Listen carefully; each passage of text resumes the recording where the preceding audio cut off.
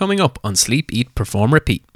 World Cup 2019, even before the World Cup, like we'd have had tough enough conversations still happening, and I think at that point we thought, all right, well, we need to get to the bottom of some of these, and we got some great performance coaches or psychologists in to really delve into talking about more open conversations rather than just fluffy bits. I think we gave each other the opportunity to get stuck into each other a little bit more and be more open and get some stuff off the chest. And then I think off the back of that, that's when I thought there was real growth. Delighted you could join us today. We have George Cruz on the show to talk everything high performance, business and culture. Big thanks to 4-5, the sponsor of today's show. Their mission is simple. They want people to lead healthier, happier lives through the power of vitamin supplements and CBD. You can check them out at 45.com. Welcome to Sleep, Eat, Perform, Repeat with your hosts, David Clancy and Kieran Dunn. This is a podcast about high performance. What we are striving to achieve is to figure out what makes high-performing individuals tick, why they do what they do, and why they are successful. Enjoy a journey of stories, lessons, and learnings. Today we spoke with George Cruz, professional rugby player at Panasonic Wild Knights and co-founder of 4-5 UK. George Cruz made 185 appearances for Saracens, won 3 European titles and 4 Premiership trophies, had 45 caps for England, including 2 World Cups, and toured and played with the British and Irish Lions in 2017. A second row with huge experience and pedigree, he is now playing in Japan. He co-founded 4-5 CBD with Dom Day on the basis of the experience using CBD as a recovery agent after injury, but also to help with reducing anxiety and improving sleep. Today we speak about the difference in playing style in Japan versus England and what George brings to the team in Japan. We unpack the progression of Northern Hemisphere rugby in recent months, and we dive into the team culture of Saracens Rugby Club, where George was hugely successful. The conversation moves to why rugby players seem to prepare for life after rugby well, and why it was CBD in particular that George went into. 4-5 is now partnered with teams like Sarries and Leicester Tigers, and also in many major retail outlets.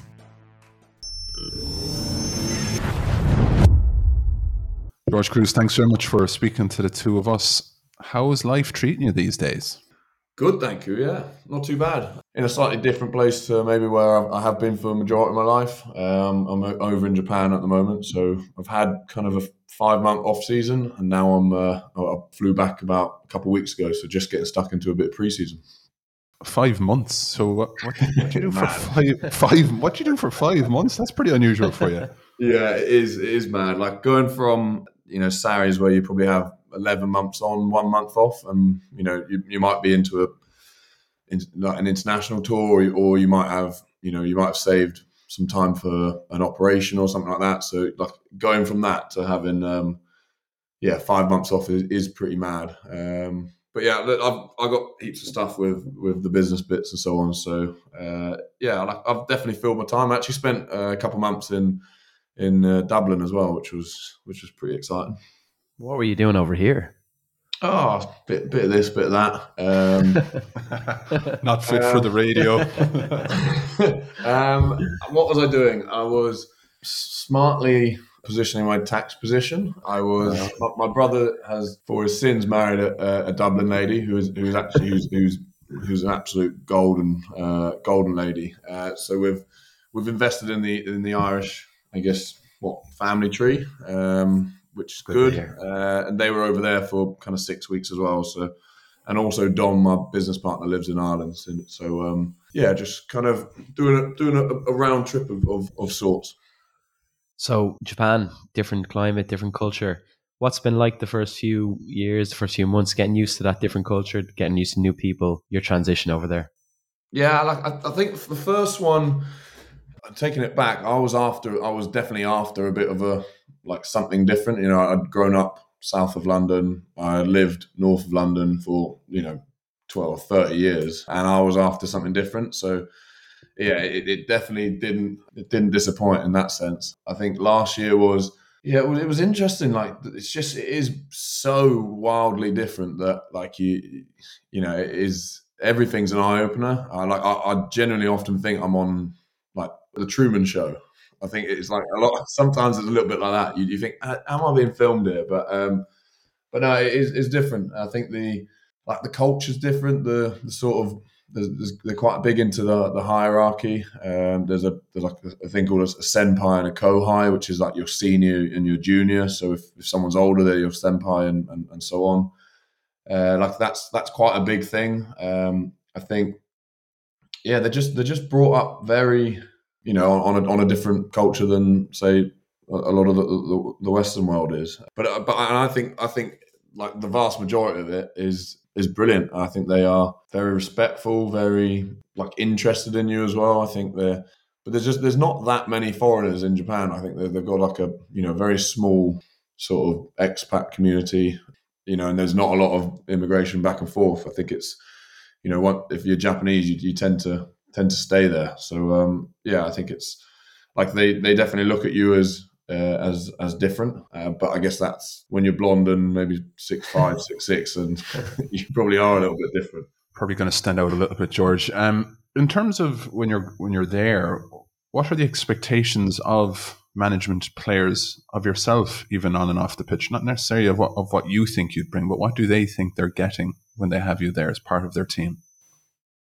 I guess like there probably is like an experience sort of side of it. I mean, looking at our side, we do have a lot of very good Japanese experienced players.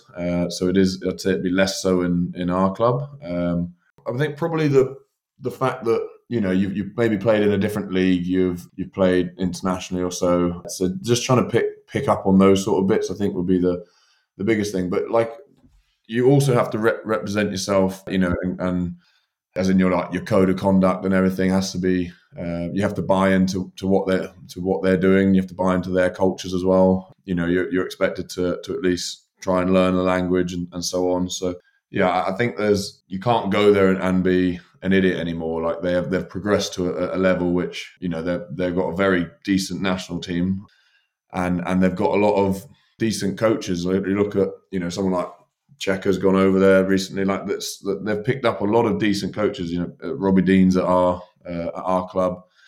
A lot of those more consultant roles are now getting filled by someone like the real best coaches knocking around. So there's an expectation, I guess, in terms of the off-field stuff just as much as there is on the on-field stuff. And what about fan recognition? You might not say it yourself, but your big name coming over, Japanese league, they're trying to promote it, they're trying to get the best people in, like yourself. What's it like when you go to away games? Do people recognize you? What's that weight like on your shoulders when you're going out trying to represent your club? I think I don't know. I'd say at Panasonic we've got two battlers in terms of me and Hadley Park. So, but I think you look at like a Suntory and last year they had Bowden Barrett and so on. So clearly, like he's going to pick up a lot of hype this side, especially like a lot of the Japanese, I guess, fans would be pretty knowledgeable around your New Zealand, your Australia, your South Africas, but maybe not your premierships and so on. But yeah, I think like for someone like a Bowden Barrett, clearly any country he's going to be swamped. But I'd imagine he would have got a fair amount of press, I guess, and sort of following and exposure to they do support very well as well. Like at the moment, last year you were only allowed 5,000 or so, but because of COVID rules. But I think this season it's looking like it should be fully open. And the season before, like they were getting 20 plus to home games. So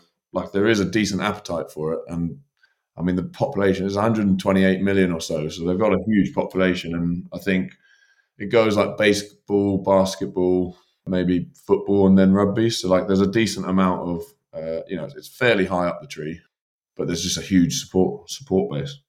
Having played in the Premiership, arguably the most competitive league, I suppose that with the top 14.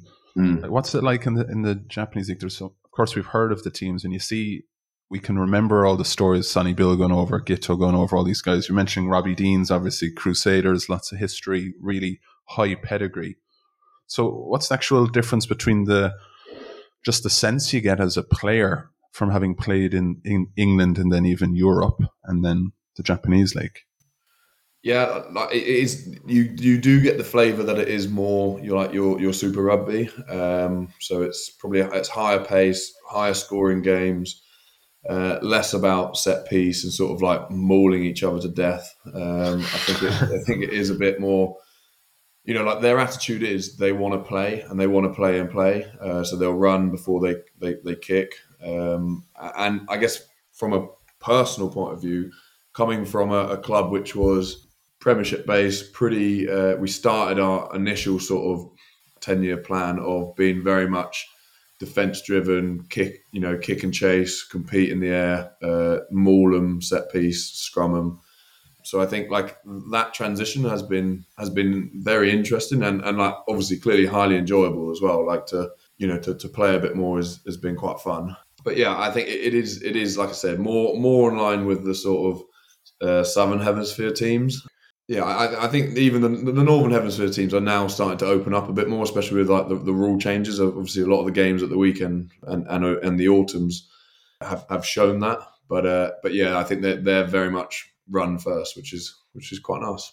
Just building on that, we've seen 3 out of 4 wins for Northern Hemisphere teams this weekend. Is there a shift happening that the style of play, the popularity for rugby up here has increased? So we're starting to see the blossoming of that in terms of on the field. They're not going into games as underdogs anymore. Maybe they're going in favourites to win. Like this period here is always an interesting one. I think with sort of 2 years out from World Cup, teams are changing still. There are like different sort of combinations being trialed, different sort of game plans being tested. Like this is like your kind of final stop to really figure out how you want to play for the next 18 months leading into a World Cup. So I think that has and like I said, it's something like a rule change. A few rule changes, maybe say 6-12 months ago, they're now starting to people figure out how to play with those rule changes. I think that's like a big thing that's kind of now shaping how teams play and therefore how they choose teams to play against them. From a selection point of view. So I think that has played a big factor. But yeah, like it's obviously class for rugby that there is that competition. It's not so clear cut. I think you see the top 3 or 4 teams exchanging hands for a fair chunk in the last year or so. I wouldn't say it's set in stone like that in terms of there's been a change, but they're at home as well. The crowd's been back and everything. There has been a lot of change, and I think people are feeding off that change at the moment.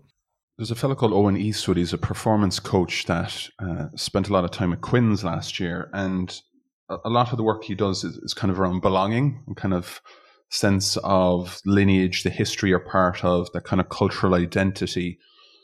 Saracens, a really successful team for such a long time. What was it about that you managed to keep so many of those key players? Like that sense of belonging for that club must have been so strong to help them perform on the pitch.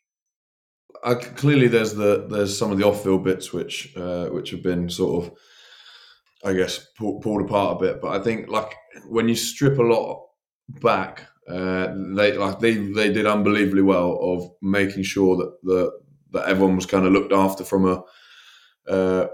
a cultural point of view. I think people felt like they were buying into something there. They bought into the whole building process of what was going on. I think it helps when there are different stages to that. So obviously like 10 years ago or so, it was very much like the first few years is about getting on the map, making sure that we're having that, building that good culture. So the trips and all that sort of side of it, that was all to do with sort of building a group that could stay together long enough to then because I think if you get I don't know 15, 20 players transitioning every year in and out of the club, then it's impossible to build anything. So I think we got to a point where we got a selection of players when we kept them there for 3, 4, 5, some going into 10, 12 years. So I think like the turnover was kept to a minimum.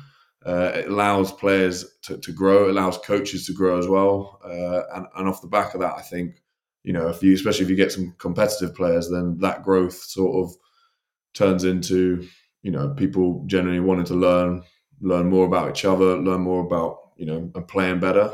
So yeah, I think the biggest thing was the way they built the culture off field through like just easy enough things to do, like your trips and simple stuff, but kind of just allow people to stay there longer. And off the back of that, you can build stuff. And then transition into country from club. So myself and David would have spent a bit of time in London. We've seen Harrow on the Hill. We've seen these great places where schools develop these great stars. When you bring them all together and you play as part of a national team, how important is a proper culture? How do you embed that sense of being English and playing for your jersey as opposed to being from separate parts of the country? Yeah, that's a tough one. Like, I think the culture one in international has to be like, I think that's where like the coaches earn their sort of cash to try and build a group, especially if they're from like, very distinctly different clubs. They play differently. Their attitudes are different. I think that is one of the hardest things of how a coach can round that up. I think you get less cut through in terms of like, if you try and do meals out, that sort of stuff. It's hard to convince people to like each other straight away, or not like each other, but to, really feel that culture. I think that is, again, something that's built over time. But yeah, I get how do you do it?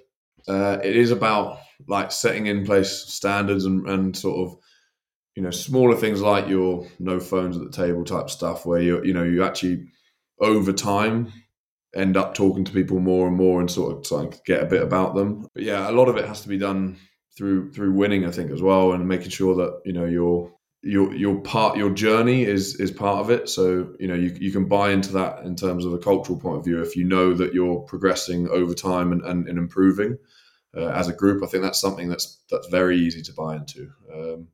World Cup 2019, even before the World Cup, like we'd have had tough enough conversations still happening, and I think at that point we thought, all right, well, we need to get to the bottom of some of these, and we got some great performance coaches or psychologists in to really delve into like, talking about more open conversations rather than just, fluffy bits. I think like we gave each other the opportunity to get stuck into each other a little bit more and be more open and get some stuff off the chest. And then I think off the back of that, like that's when I thought there was real growth, when you could be a bit more open.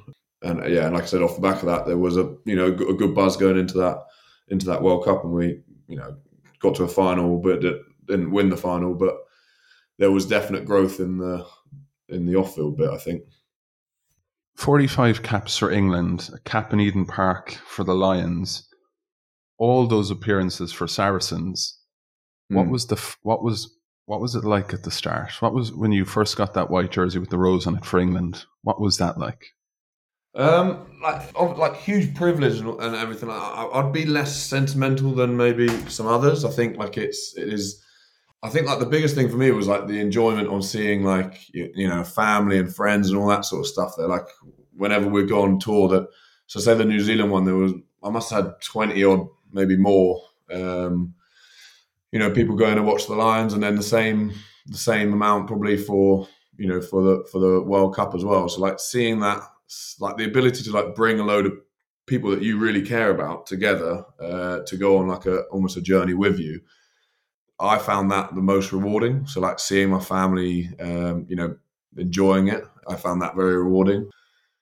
But yeah, I think like clearly like you really cherish the moments where like, you win some huge games and, and all the experiences, the nights out and so on that go with it. I think I'm definitely more memory based. So I'll cherish those things more than just the number of caps or the milestones type stuff. I'll cherish the ones that give me the best memories, I think. And you're talking about enjoying the moment, taking them things and enjoying the celebrations, enjoying the wins, enjoying the losses. But there's always a thing about rugby that people admire is players seem to have a natural avenue, or they always look to the future in terms of what they're going to do for themselves. They have a self-awareness about business, about looking past the sport. You yourself have started a successful business at the moment. What's it been like? And was it always in your telescope to look at, I want to do something after rugby? Like definitely, I was more.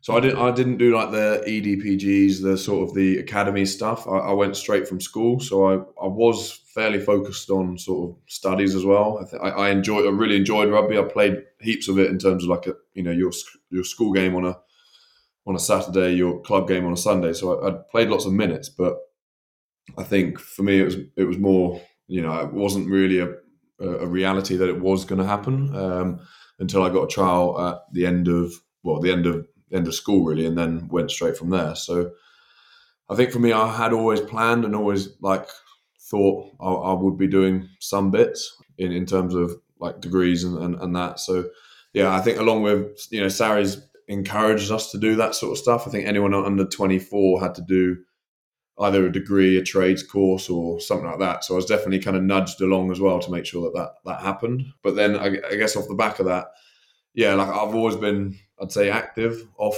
field, trying to make sure that I'm trying to do the best I can, so that eventually someday I can live a very relaxed life rather than a hectic life. But yeah, I think for me it was definitely. I think I've always wanted to have something of my own or with someone from a business point of view. I think the idea of maybe doing a straight standard sort of 9 to 5 after doing pretty a grueling or interesting career like a rugby career would be tough, especially with the drop in sort of salary and so on. I think like it's fine if you're then working and building for something for yourself, but I think if to then go into something which you might not have heaps of passion for on a lot lower salary, that would be demotivating for me. So I guess for me, it's like I said, it's what sort of memories can I build and what sort of projects can I get stuck into? And this is something that kind of came up 3 years ago and something that we kind of jumped in head first, really. And why so much passion for this area? So yourself and Dominic Day, 4-5, great name. Why was that what you wanted to dig into and explore and build as a business? Like for us, it was just like we'd sit next to each other in change rooms at Sarries, and like we both got injured we had an operation January 2018. I had one in February 2018, and then WADA which is World Anti-Doping Association, took CBD, which is cannabis oil, off the banned substances list, and off the back of that, like Dom was like using it, found it very beneficial. I then tried it, found it beneficial. So then off the back of that, we're like, okay, well, there's not heaps of stuff in the UK. It's all quite poorly like tested as well. So as athletes, you kind of want to make sure you're taking the best stuff you can in terms of a testing point of view as well. So I think we just saw, especially like what was happening in America and Canada, we saw a decent enough opportunity, but then also was something that we're passionate about using and taking. So it kind of like fell hand in hand really, and we started from there. But yeah, I think like if you start something small enough, early enough in your career, I think you can really get into it, and then off the back of that, like we're all quite competitive people as athletes, so it kind of just grows and grows and grows. But I think if you haven't started something and then you finish rugby, I think that's quite a hard thing to then go and do. So for us, it made perfect sense to crack on at that moment in time. Given the environment, David, myself, spent a bit of time in elite sport, seeing athletes really give everything, and all they do is try and be the best they can. Anything they can do to get the edge, anything they can do to improve. But they also have a level of skepticism about what they're taking, what they're doing, what training they're doing, because it has to result in optimal performance. How much do you feel CBD will be part of the rugby culture in the next few years? It is already. It definitely is already. I think that the biggest thing is all around testing and so on like that.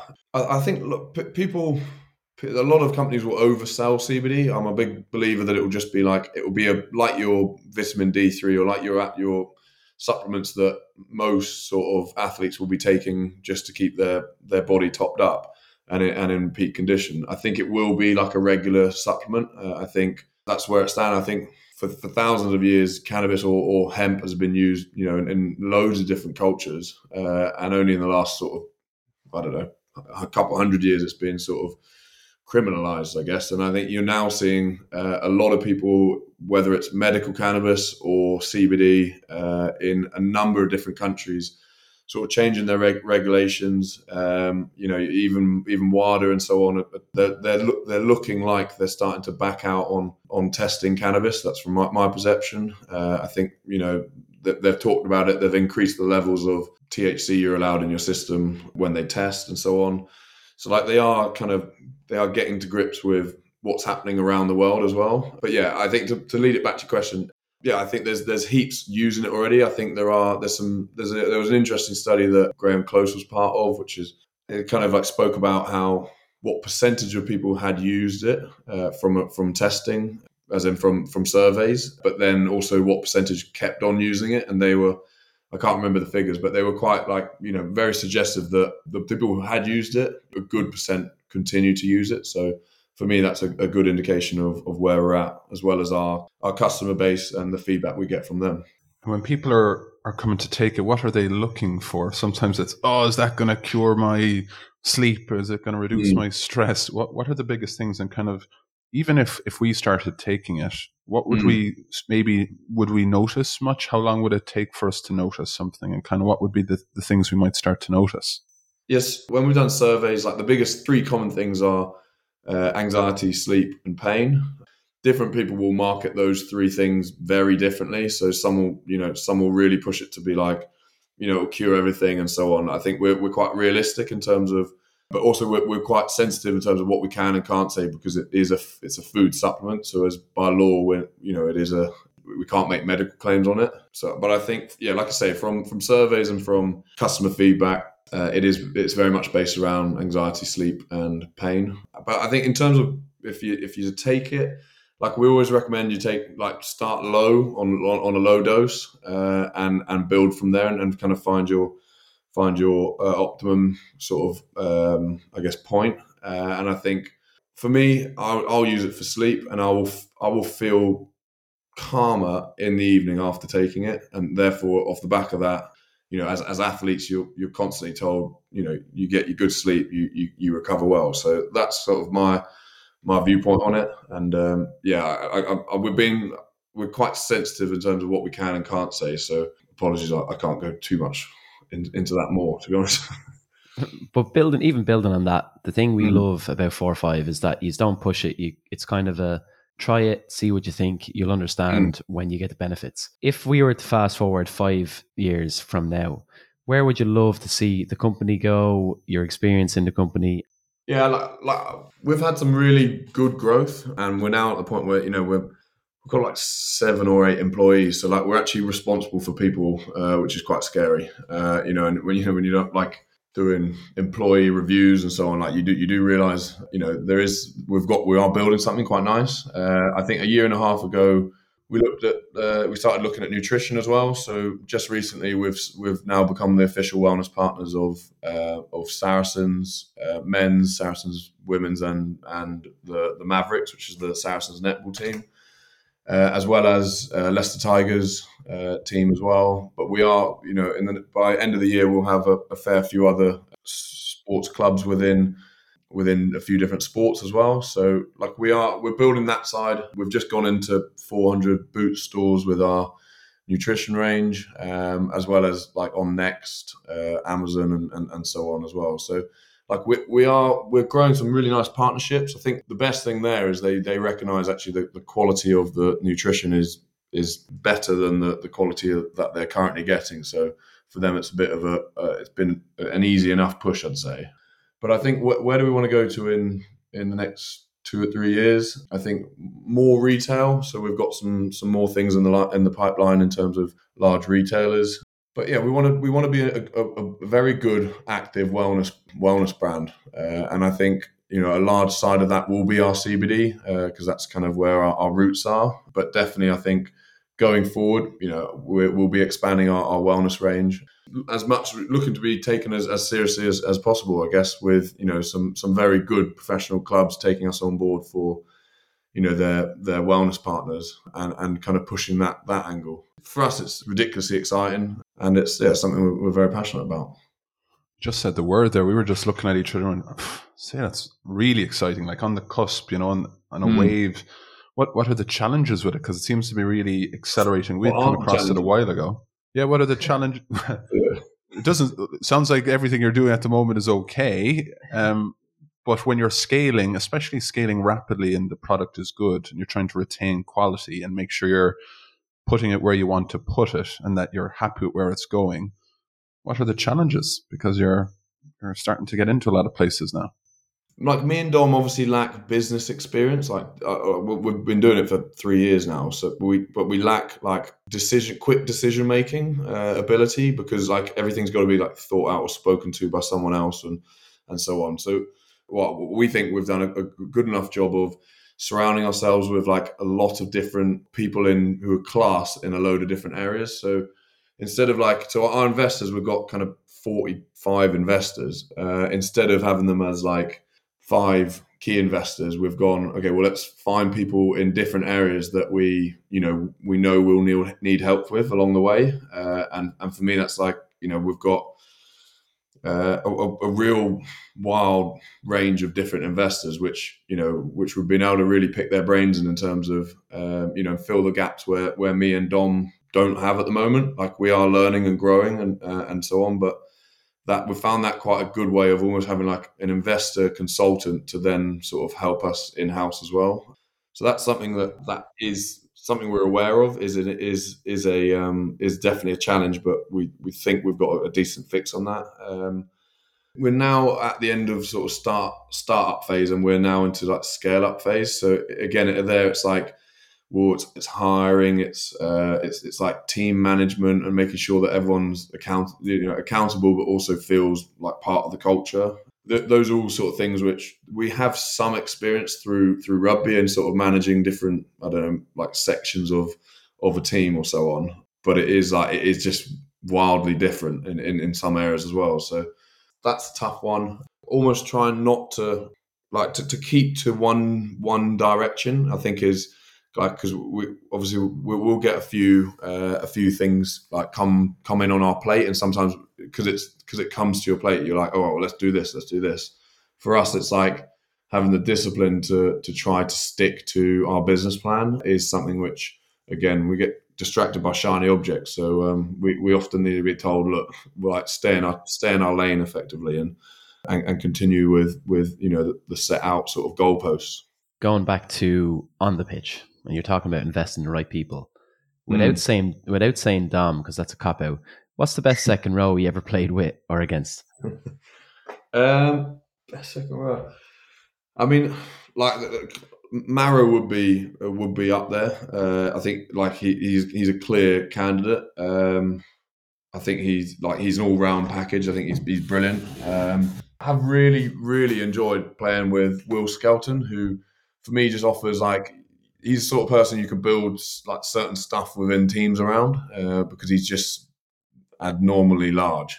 He is a big boy, big, and he can put in a real decent 60-minute shift, and you'll get like, you get some huge moments out of him. I think the ability to just have something so different. Like he's 40 kegs maybe on a good day, but he's like 6'8" or 6'9" or something. So he is huge, and you can use those types of players in a very certain way, and that's what I quite like about him. I think we use them very effectively, and you look at La Rochelle using him ridiculously effectively now. And I'd hope to say Australia, I'd love to see him play more minutes for them. Yeah, between those two, I think would be the ones. George, we're really grateful for your time. And look, one more question, especially for someone who's been at a top European club, representing his country, played for the Lions, and now building a really, really successful business that's going places, and now in Japan. What does high performance mean to you, George? Consistency, I think, is quite a big thing. I think a lot of people can do it for like a year or so, or I don't know, 2 years or 3 years, but I think if you're ever going to get a group that does very, very well, they have to be, as a group, I don't know, 80% of them have to be consistent over a good period of time, because you can't just learn stuff overnight. So I think it's like consistency to, you know, and probably standards like those two. If you even if you start off with a pretty average team, but they're like ridiculously consistent and they have high standards of like, you know, wanting to work hard and learn, then you will be a good team in the end. It's just how long you can keep that group together and what the age profile of that group is. So yeah, I think those two things. But then also like you have to find ways in which you can keep that group enjoying it, because you could be consistent and work hard, but like if people then stop enjoying it, then like you've lost them within a year, rather than, you know, people's bodies sort of like breaking down. I think that mentally we're seeing a whole new sort of age at the moment. I think, you know, it's such a big focus in teams, because you can, if people lose their heads, then you can lose them pretty quickly, rather than, you know, and all the effort and all the building phases has gone into that kind of is wasted. So I think there are more teams looking at how, you know, the culture runs. There are more teams looking at what they can do for players, even stuff like off-field stuff, like businesses and so on. Like if you can support them in that, so that they've got other interests, so that if they lose their head with rugby, then, you know, they can focus on some other bits and then you know, bring it back in, then that's fine. So I think, yeah, a long way round of saying consistency and hard work, I'd say, would be the big things.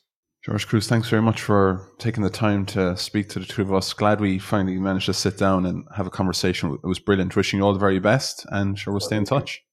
Yeah, thank you very much. Cheers for having us on. Thank you for listening to today's episode of Sleep, Eat, Perform, Repeat, a story of high performance. This was brought to you by Hauora, a whole person wellbeing company founded and run from Dublin, Ireland. Find out more at hauoralife.com, spelt HAUORA life.com. Please rate, review and share the podcast. Some people want it to happen, some wish it would happen, others make it happen. The GOAT, Michael Jordan.